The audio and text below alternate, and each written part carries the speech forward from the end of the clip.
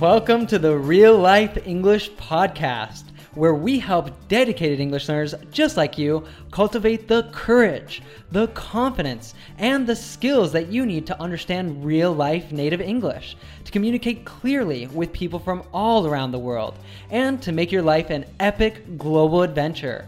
Now, are you ready to go beyond the classroom and start living your English? Can I get an aw yeah? All right, so today we're talking about one of my favorite books, and it was actually on the recent video that I did on 6 books that can change both your English and your life, and we'll link that down in the description in case you want to check that out. But this book can really help you with the tools that you need to be successful in any endeavor that you have and any objective you're trying to achieve. It can help you to be a better human being and to make your mark on the world. And it starts with 7 really simple but super powerful habits. So let's jump into episode 212 of the Real Life English Podcast.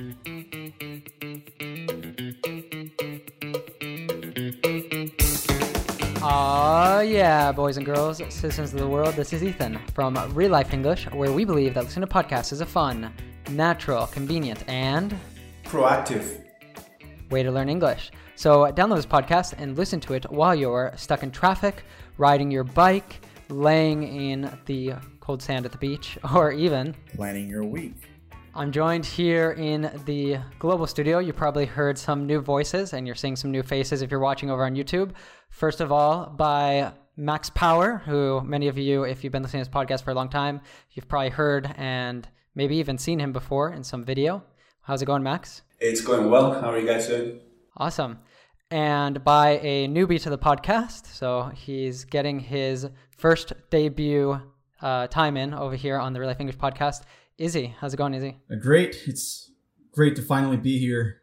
I thought about different topics that I could be doing this, my debut, and participating in the podcast. And this is a great one because it's probably one of my favorite books ever. So it's awesome to be here. Yeah, so Izzy's giving a bit of a spoiler. Today we're talking about also one of my favorite books. Definitely, I've read it a few times, and every time I read it, it makes like a whole new impact on my life. And that book is The 7 Habits of Highly Effective People. And this is a book by Stephen Covey, who I believe was a professor, and he did just like a lot of research about kind of, what makes successful people successful. And really, a lot of people actually see this book as one of the best self-development books ever written. So pretty much anyone I've ever spoken to who has read this book says that in some way it kind of changed their life. So we're going to talk a little bit about this, but especially just kind of like how you can apply the lessons to it from to your English learning. So both Max and Izzy are non-native English speakers, but maybe they fooled you because they both have really exceptional English, and they both recently read the book in English, of course, and they've been kind of applying these to their life, so they're going to kind of help to explain some of these and explain how you can use it for your own language learning. But before we get into any of that, I want to give a shout out to a very special English learner out there.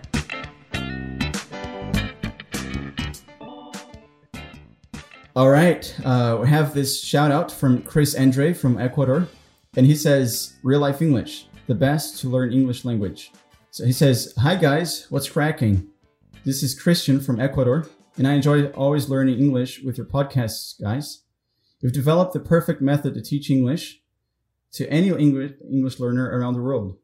Moreover, I highly recommend to all English learners or any person who wants to learn and speak English in a perfect way, listen to these podcasts and check out Real Life English website.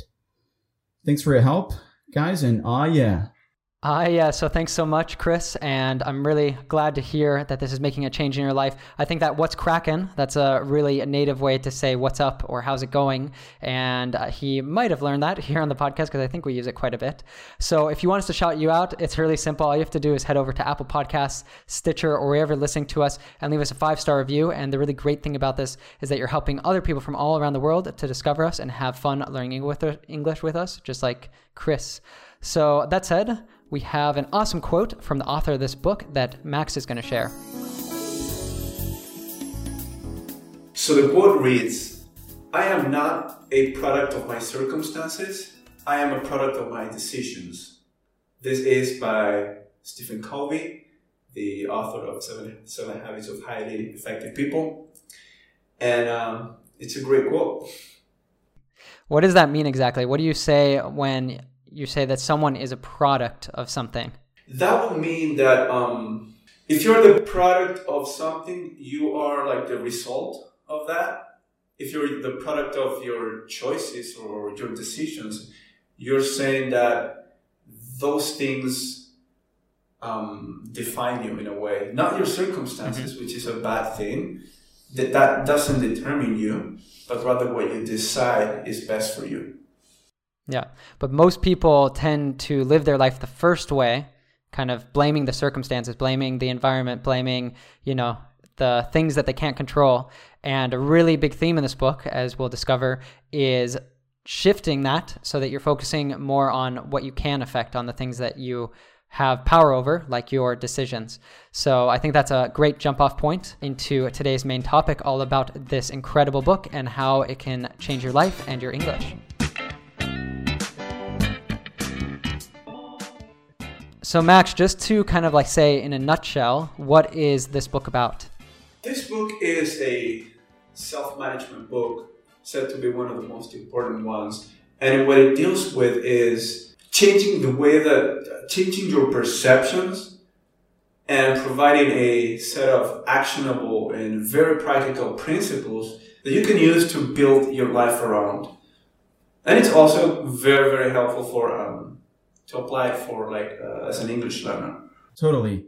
It's something that I felt when I read this book, that anything that you have, any goal, any particular area in life that you want to focus on and develop, you can use what you learn from this book and basically structure your life and think of it as these 4 different dimensions that the book presents, which is the physical dimension, like your body, how you feel with your body. There's the mental dimension. There's the spiritual dimension, like your what motivates you. And there's the emotional dimension. So if you work on these 4, you should have the right structure in your life to achieve anything. And that's what the book kind of promotes. Definitely. And I think it's really interesting too, because it's 7 habits.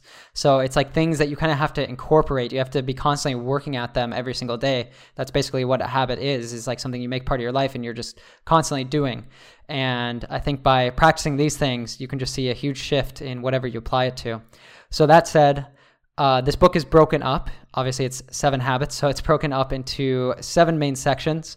And so we're going to kind of look at each of those. There's some of them that apply more strongly to your English, which would be the first 3, but we'll give you kind of a brief overview of everything. And if you're interested, I highly recommend that you go and read the book. So the first one, the first habit, what is it, Izzy? It's be proactive.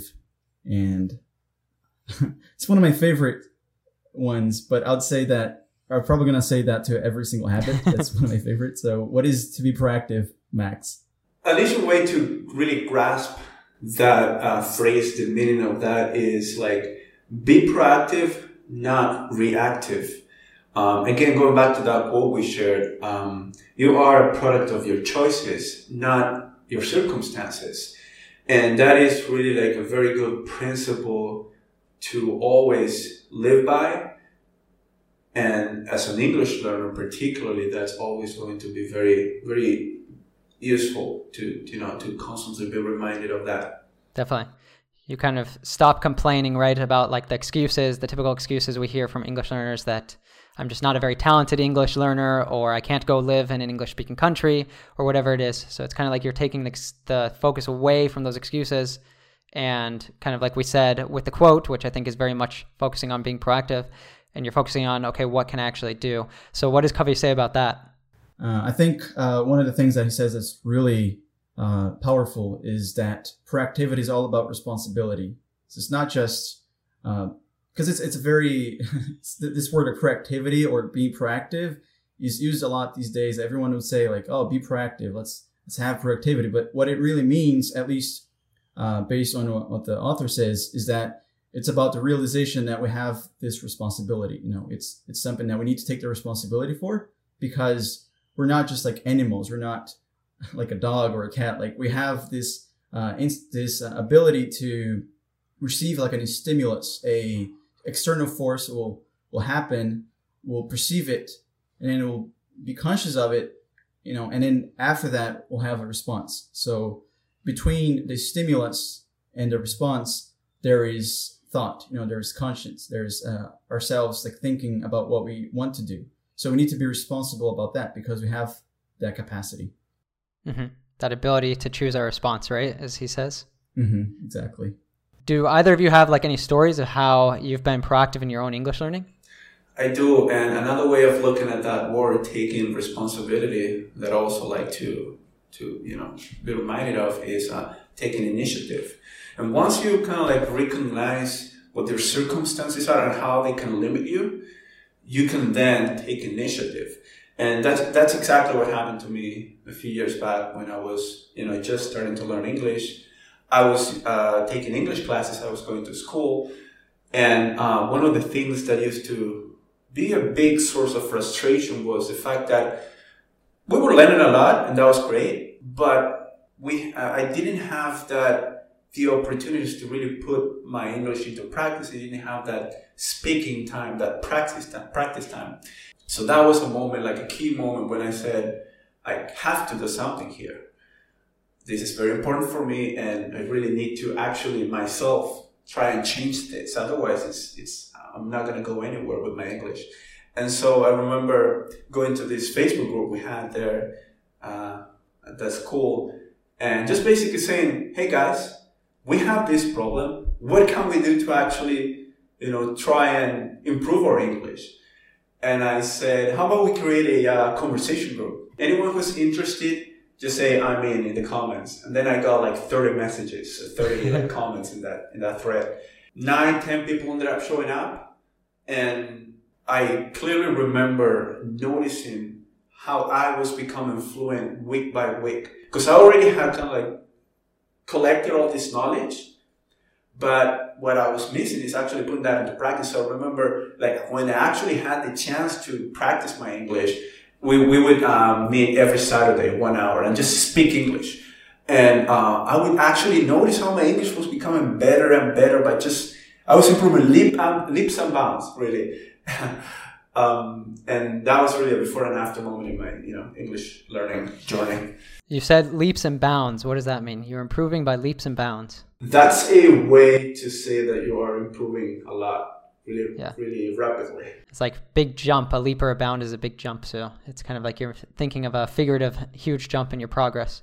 So I think that's a really great example because there's so many English learners out there that have the excuse that like, I don't have anyone to speak to. I can't improve my speaking.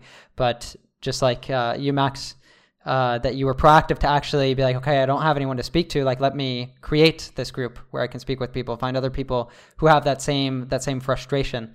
And I think even if you don't have that, maybe if like someone lives in a really small town or you don't know anyone else who's like learning English or has a similar level to your own, it's like you can also record yourself. You can talk to yourself. You can tell yourself different stories and stuff. And just by doing that, you're at least starting to help yourself take your thoughts, what you have in your head, and translate that into speech. So I think any of these excuses that you have, you can always find some solution within it. And that's what this habit's all about. Wouldn't it be great if there was some way to understand real English without getting lost and without getting bored? Well, now there is. With our real-life native immersion course, we will take you on a 41-week real-life adventure of the English language, each week exploring a different topic connected to our goal to help you understand and use real native English and make it a permanent part of your life in a way that is fun, natural, and convenient. The best part is you can try it for free with our 3-part Power Learning series. We will send it to your email. Just go to reallifeglobal.com/pod. That's POD to sign up. So that said, I think that's a perfect point for us to close up the first habit and jump into habit 2. So what is that one? It's begin with the end in mind, which actually is totally related with Max's story. If you think about it, he not only had the initiative, but he had an end in mind. He had a thought, which was, let's gather all these people, have these conversations and practice our English. So it's not where there's a difference between like habit 1 and 2, where habit 1 is just the realization that you are the creator, you are the person who needs to do something about it. And then habit 2 is the actual creation, is what you're going to do. And what would you have to say, Max, about just this visualization that you visualized this happening and you did it? Yeah, that's a key word too, visualization. And yeah, basically, as you just described, I had this goal and I had this strong motivation, and from that, came the initiative, and yeah, I just made it happen, and it was so important in my life there, in my English learning journey. It's one of the interesting things also about visualization. There are some people who even have like meditation techniques just to kind of empower their dreams and their motivations. And these people, they tend to achieve more just because of that. So it's something that not a lot of people normally do, but that I would recommend do that on a weekly basis, just like envision how your week you want it to go. And in the case of learning English, what are the different habits that you want to implement, and what are the different things that you want to be doing to achieve your fluency, and the actual tasks, like how are you going to do those things, like see yourself doing those things. Totally. I think they say something about there that they've done different studies that actually people who take the time to visualize on a regular basis their goals are much more successful in reaching those goals. So it's interesting, in the book he actually even gives the example of visualizing your own funeral, like envisioning like who would be there and what would they say about you, and like kind of that as an exercise to design your whole life for just thinking about, okay, when it comes to the end of my life, what's the impact? What's kind of the, the mark that I'm going to be leaving on the world and on the people that I love or I care about, or, that I'm doing whatever I'm doing for. And as it says in the book, everything is created twice. And if you think, for example, of a building just doesn't just pop out of nowhere. Someone has to first visualize it, create the blueprint of it, and then have other people actually build it. And well, a goal is, or like an action is first visualized. You first think of it, and then actually you execute on it, or you just go after that goal in this case. Exactly. It's like we're always designing our own lives in that sense, but either like carefully or carelessly. Like we either pay attention to it and build it ourselves, or we'll let the circumstances in the world build it for ourselves. So you need to make the choice, the decision. Definitely. That's a great point. And for English learners, I think that it could be so powerful just to, for one, we talk a lot about on this podcast and our videos and everything, how important it is to actually like know what your goals are, to have objectives in your life and to write those down and to be tracking your progress towards them. But also just like, if you want to be like a fluent English speaker, like actually visualizing yourself confidently having a conversation with someone and being able to speak, and like even if you make mistakes and stuff, that you don't let that trip you up, you don't let that get in the way of your ability to communicate and stuff. So I think if you actually start doing that, then it will kind of help to align your actions and help you to make the proactive decisions that you need to make in order to be successful in achieving that objective. If I may add there, I think this goes hand in hand with also like having high expectations for yourself, because if you plan, or if you have as an end vision to be really fluent in the language, you have that high expectation of yourself, then your actions are going to be directed to actually achieving that. If I thought, like when I was beginning to learn English, that I would just like settle for just be able to communicate basic ideas, I wouldn't have been able to actually, speak so fluently as I do currently. Yeah, I think that self-talk is really important too. Is like, what are you telling yourself? Are you telling yourself, I'll never be fluent, I can't do it? Or are you telling yourself, I just have to keep working hard, I have to keep going, I have to do something new every day to improve my skills? And I think whichever you have, it's definitely going to just, in the end, it's going to reflect where you're going to get. So that said, I think that we've definitely given a good overview of the first two habits. And the next one, I think, helps to really put it all into action. So what is that one? Habit 3 is put first things first. So, habit 2 is in the process of imagining that end, you identify your priorities. And now in habit 3 is actually living by those priorities, by those values. It's interesting that Max talked about that analogy of building a house, and then you have that first creation, that first mental creation. You have the blueprint, how you want to build your house. So I would say that habit 3 is actually that second creation. It's when you go and build a house, and there is a method to that. There is a way to do that is most effective, and this is what this habit is all about. And one of I think the most important things that this chapter, this habit presents is the 4 quadrants, the idea of there are 4 different quadrants, different tasks that we have in our lives. And these tasks, they vary between being important or non-important and being urgent or non-urgent. That's a big insight from the book, really. There are things that you have to manage. There are things that you have to focus on. And there are also things that you should avoid and limit. Like if you say, put first things first, that's not going to be watching Netflix all day long. That's not going to be your priority, unless that's your job. If you had like a job like was related to that.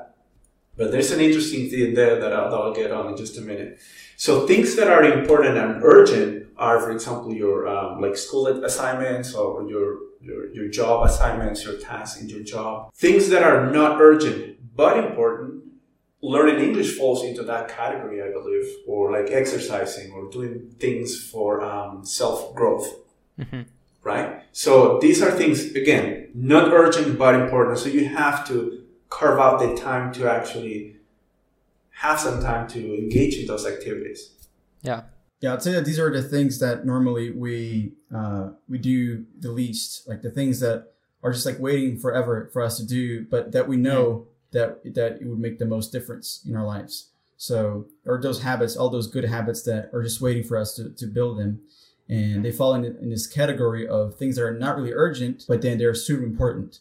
Yeah, so I think like you said, like most of us, we tend to spend most of our time probably in the quadrant 1 and kind of like the things that are usually like other people are putting kind of like fire under us to do those things, right?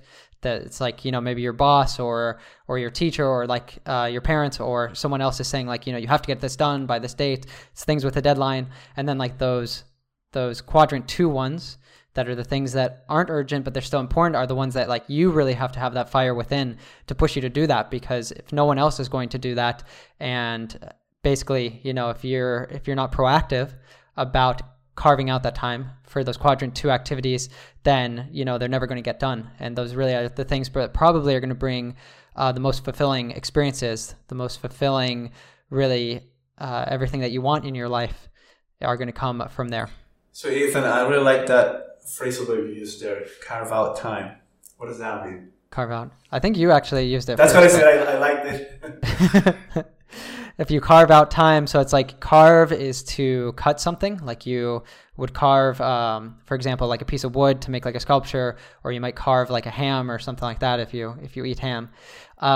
And we use this kind of figuratively. So it's like as if time were something physical and you had to like cut a chunk of it out or something like that.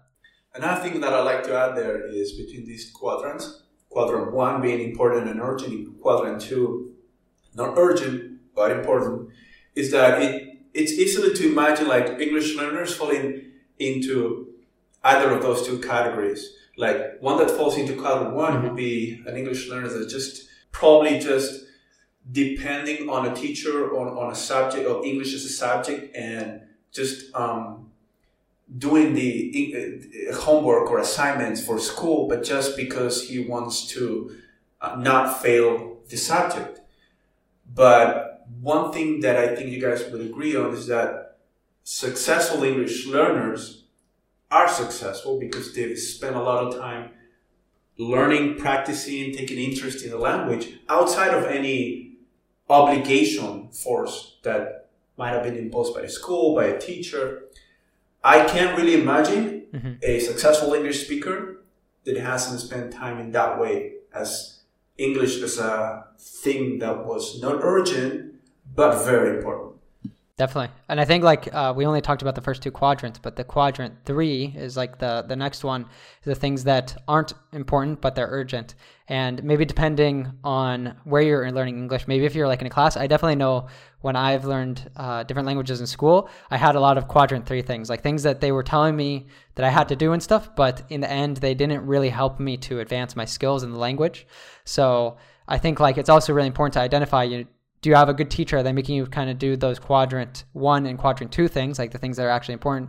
Or are they making you just do busy work? Are they making you just, do grammar exercises that, aren't really actually helping you to master anything, or which those can be, not to bash on grammar, because I think sometimes that can be a quadrant 2 as well. But if it just feels like, you're doing things and they're very easy and stuff, it's not challenging you in any way, then that might be something to kind of reflect on. How can you better spend that time on something that would really be kind of pushing the dial on your English? And one very interesting thing about quadrant 4, when it comes to learning English, is that a lot of the activities that would fall under the category in that quadrant of things that are not important and not urgent, is that, for example, if you're watching Netflix, as Max pointed out, you could easily just like change to English subtitles, and then that would be maybe quadrant 2. Maybe it would be something that's important, but it's not urgent. Like nobody's really asking you, nobody's obligating you to change the subtitles. But if you do that, it's a very proactive thing that you can do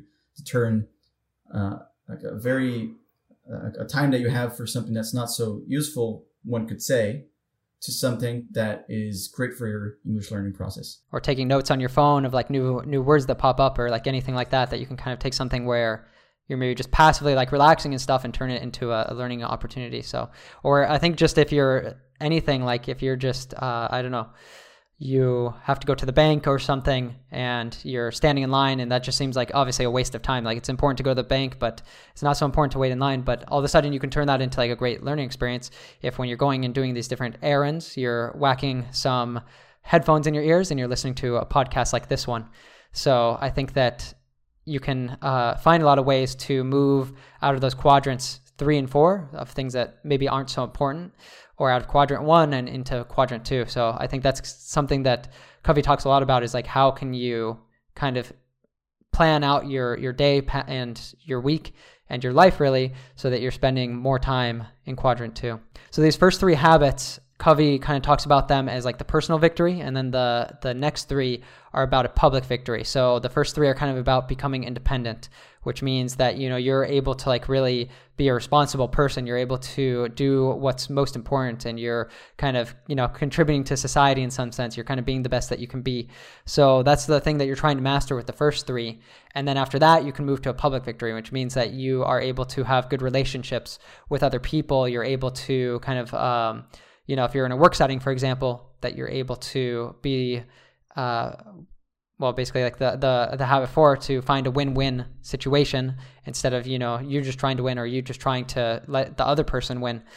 But maybe these aren't quite as applicable to your English. In some sense, they are a little bit. So we'll move through them faster, but I highly recommend that if you're at all interested in this, go and watch a video on YouTube that like gives kind of more in-depth summary. Go and read the entire book. And if you do this in English, obviously that'll be a very proactive way that you can be improving your skills. So I briefly mentioned that you can kind of have like a win-win sort of relationship or a win-win deal with someone. What does that mean? I think like every relationship or every situation where there's like 2 sides, 2 people, there might be different goals or different ways of achieving the same goal. And a win-win situation is when both sides feel like they've won. They got to where they wanted. So habit 4 is think win-win. And I think this is very important for really building relationships. And one of the senses that this habit 4 and the following ones do correlate with the activity of learning English is that English as a language is a social activity, it's a social thing. Unless you want to be speaking English to yourself forever, I don't think that would be very motivating. But think win-win is then like having cultivating good relationships with people. So it comes from this abundance mentality.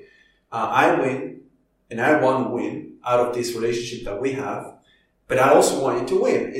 Otherwise it would be win-lose, which is not a good mindset.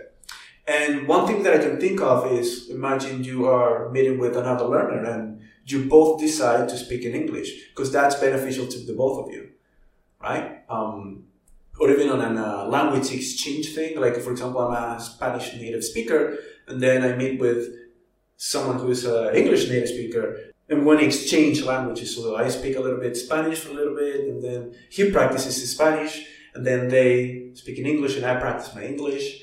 And it kind of like works like that. That's a perfect example, I think, of a win-win relationship in language learning is when you do a language exchange, because it's obviously each person is getting something out of it. And I think the other thing that it applies here, I mean, he talks about it a lot kind of as something for business, because in business you're always doing negotiation. But English really is the language for diplomacy. It's like the language that most relationships, cross-border relationships, are conducted in. And another term for this that I've heard that I really like is finding the third way. So there's always kind of like, my way and your way. And most of the time when people are having some sort of discussion, they just think about that. There's like, I'm right, you're wrong, or you're thinking you're right and I'm wrong. But there's always some sort of third way. There's always some sort of thing that you can find that both people would be happy with. And that's a win-win. And I think that really, if you're in anything related to diplomacy, or if you are having any sort of relationship with people from other countries where you might have different points of view on things, you always need to be looking for that third way. So that said, I think that's a perfect way to jump into habit 5, which is seeking first to understand before being understood. So what's that about, Izzy?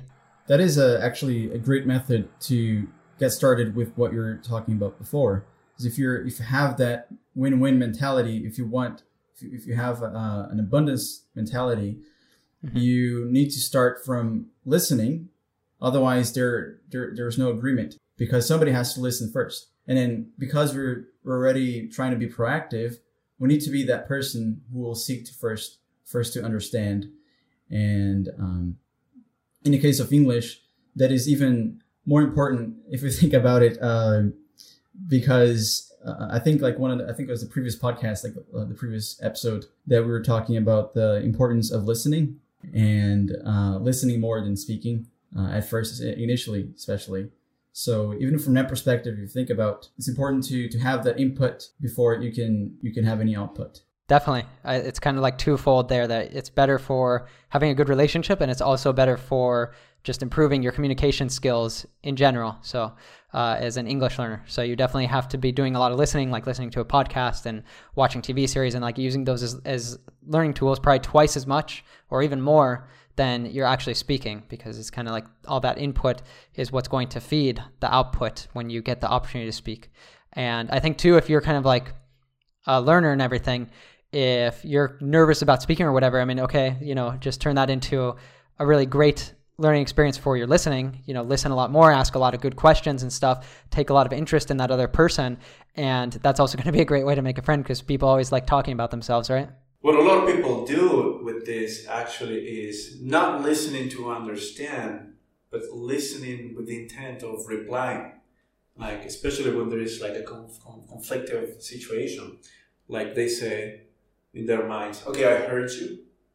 Nice, okay, you had your time to speak. But now this is my viewpoint, and like, this is what I think, and it's probably right, and you're wrong.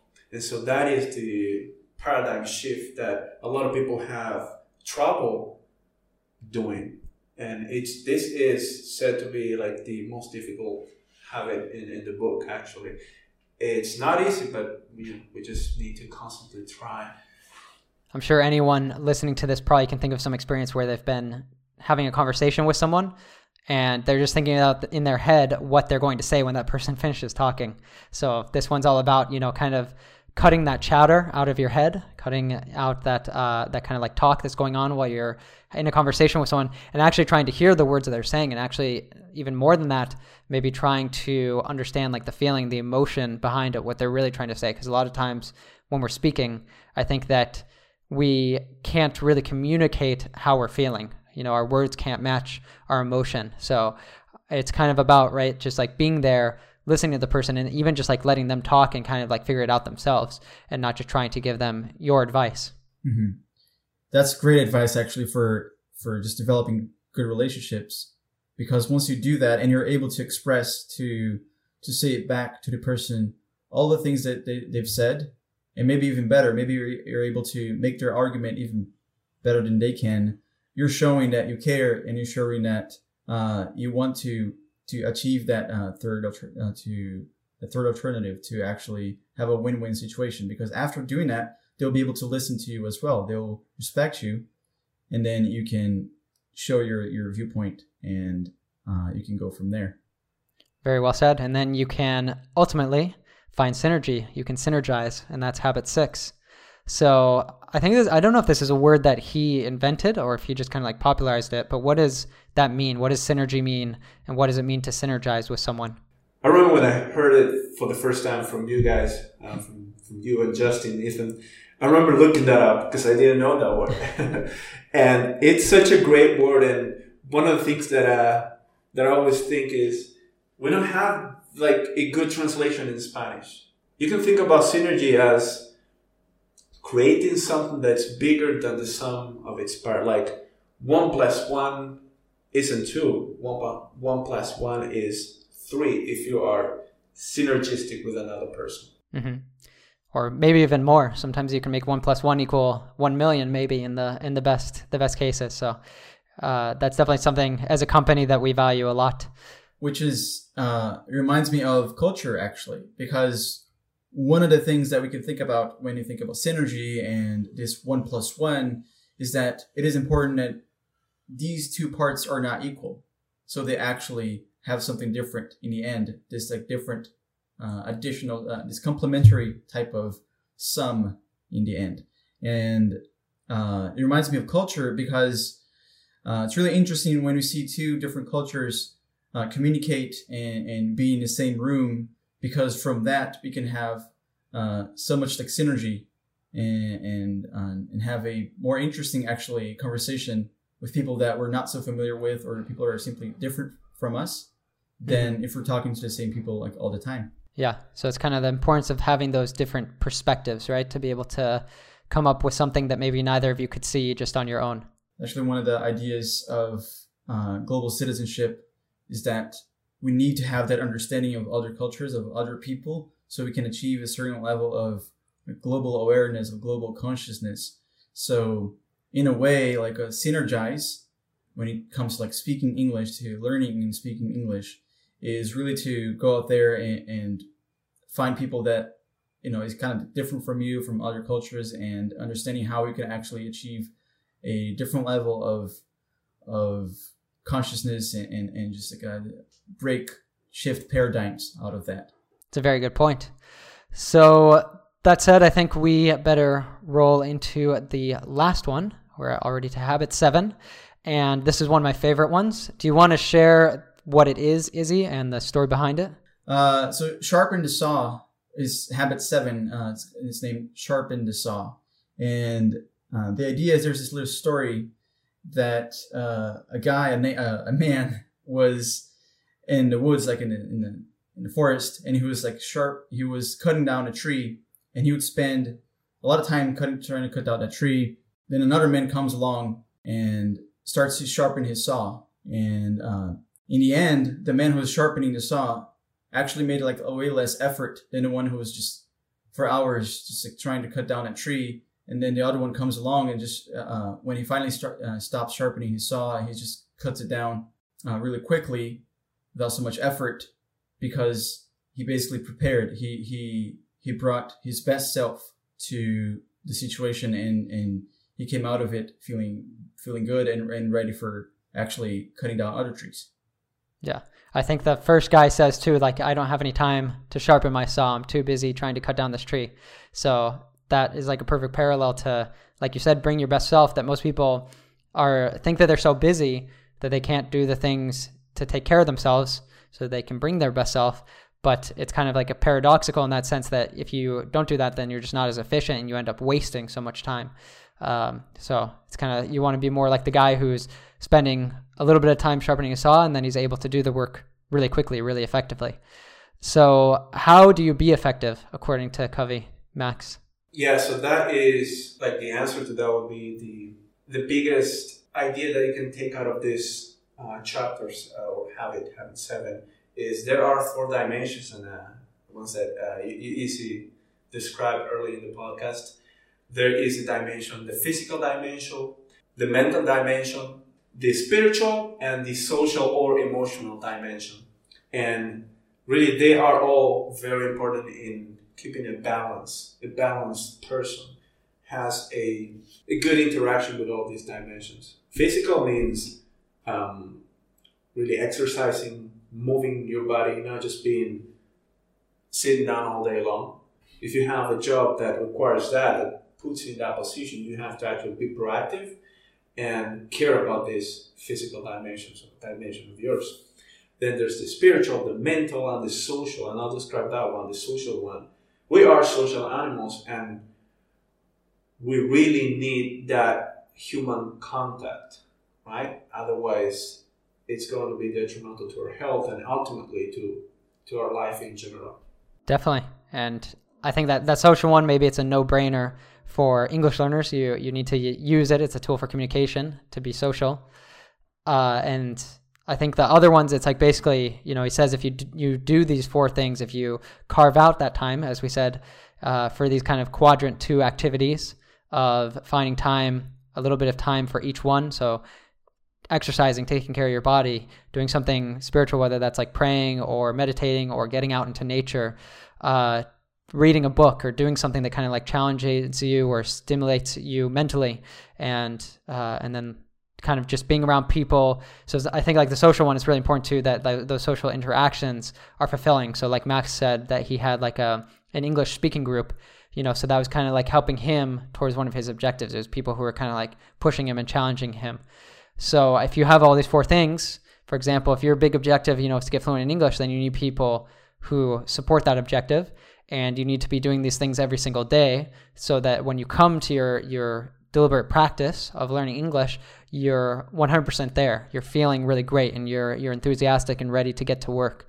So I think just by taking that one takeaway from this book, just like this habit of every day sharpening the saw, doing 4 things for those 4 dimensions, then you're going to just see a whole shift in how you feel. Totally. I think it's all about just like remembering that we need that practice of renewal. Just remembering that story of the 2 men who were like in the jungle. They're trying to cut down trees, and then you don't want to be the first guy because he's gonna end up basically like killing himself. He's gonna not have enough energy for whatever he wants to achieve next. And the second one is the one practicing renewal. And then you should think about how that analogy would apply in your life for anything, for like physical, for example, like having enough sleep. If you're not sleeping like enough hours, you're probably not going to be so productive the next day. So instead of burning the midnight oil, which is something it's an expression that I think we've already explained here recently, but that basically means it's working like all night. Instead of doing that, might as well just like go to bed early, and then wake up earlier and start again in the morning. And you have like all these other 3 dimensions where you could easily find other like renewal practices of renewal to be working on. Totally. So I think that's a perfect place for us to wrap up this podcast. It's been a real pleasure to get to talk about this with you guys. And hopefully we can have you guys on for a round 2 about another book. Maybe we can talk more in depth about some of these. If anyone out there has something specific like that they would like us to dive more into, that they'd like to learn more about, then let us know down in the comments below on YouTube, or maybe by leaving us a review on one of the channels where you're listening to this on the podcast, or even sending us an email. So that said, we have had a great time here with you today, and we look forward to seeing you next week on the Real Life English Podcast. 1, 2, 3. Aw, yeah. Don't be a stranger. You can find all the notes like vocabulary, links, and more for this lesson on our blog at reallifeglobal.com. And connect with us and on Instagram at reallife.english for even more fun English recommendations. Do you want to continue your learning and get confident, fluent English? Then I have a couple great recommendations for you. First of all, check out our YouTube channel, Learn English with TV series, where you can have fun learning to understand fast-speaking natives with your favorite movies, series, and more without getting lost, without missing the jokes, and without subtitles. Second, if you like our podcast, then our real-life native immersion course is perfect for you. It is the next best thing to studying abroad in an English-speaking country. Try it for free with our 3-part power learning series. Just go to reallifeglobal.com/pod to sign up. Finally, if you are enjoying our podcast, then please assist us in helping more people go beyond the classroom and live their English. You can do this by sending a link to this podcast to a friend or by leaving us a 5-star review wherever you are listening. We might even shout you out on the podcast. Stay healthy and safe, and I look forward to seeing you next week. Aw, yeah.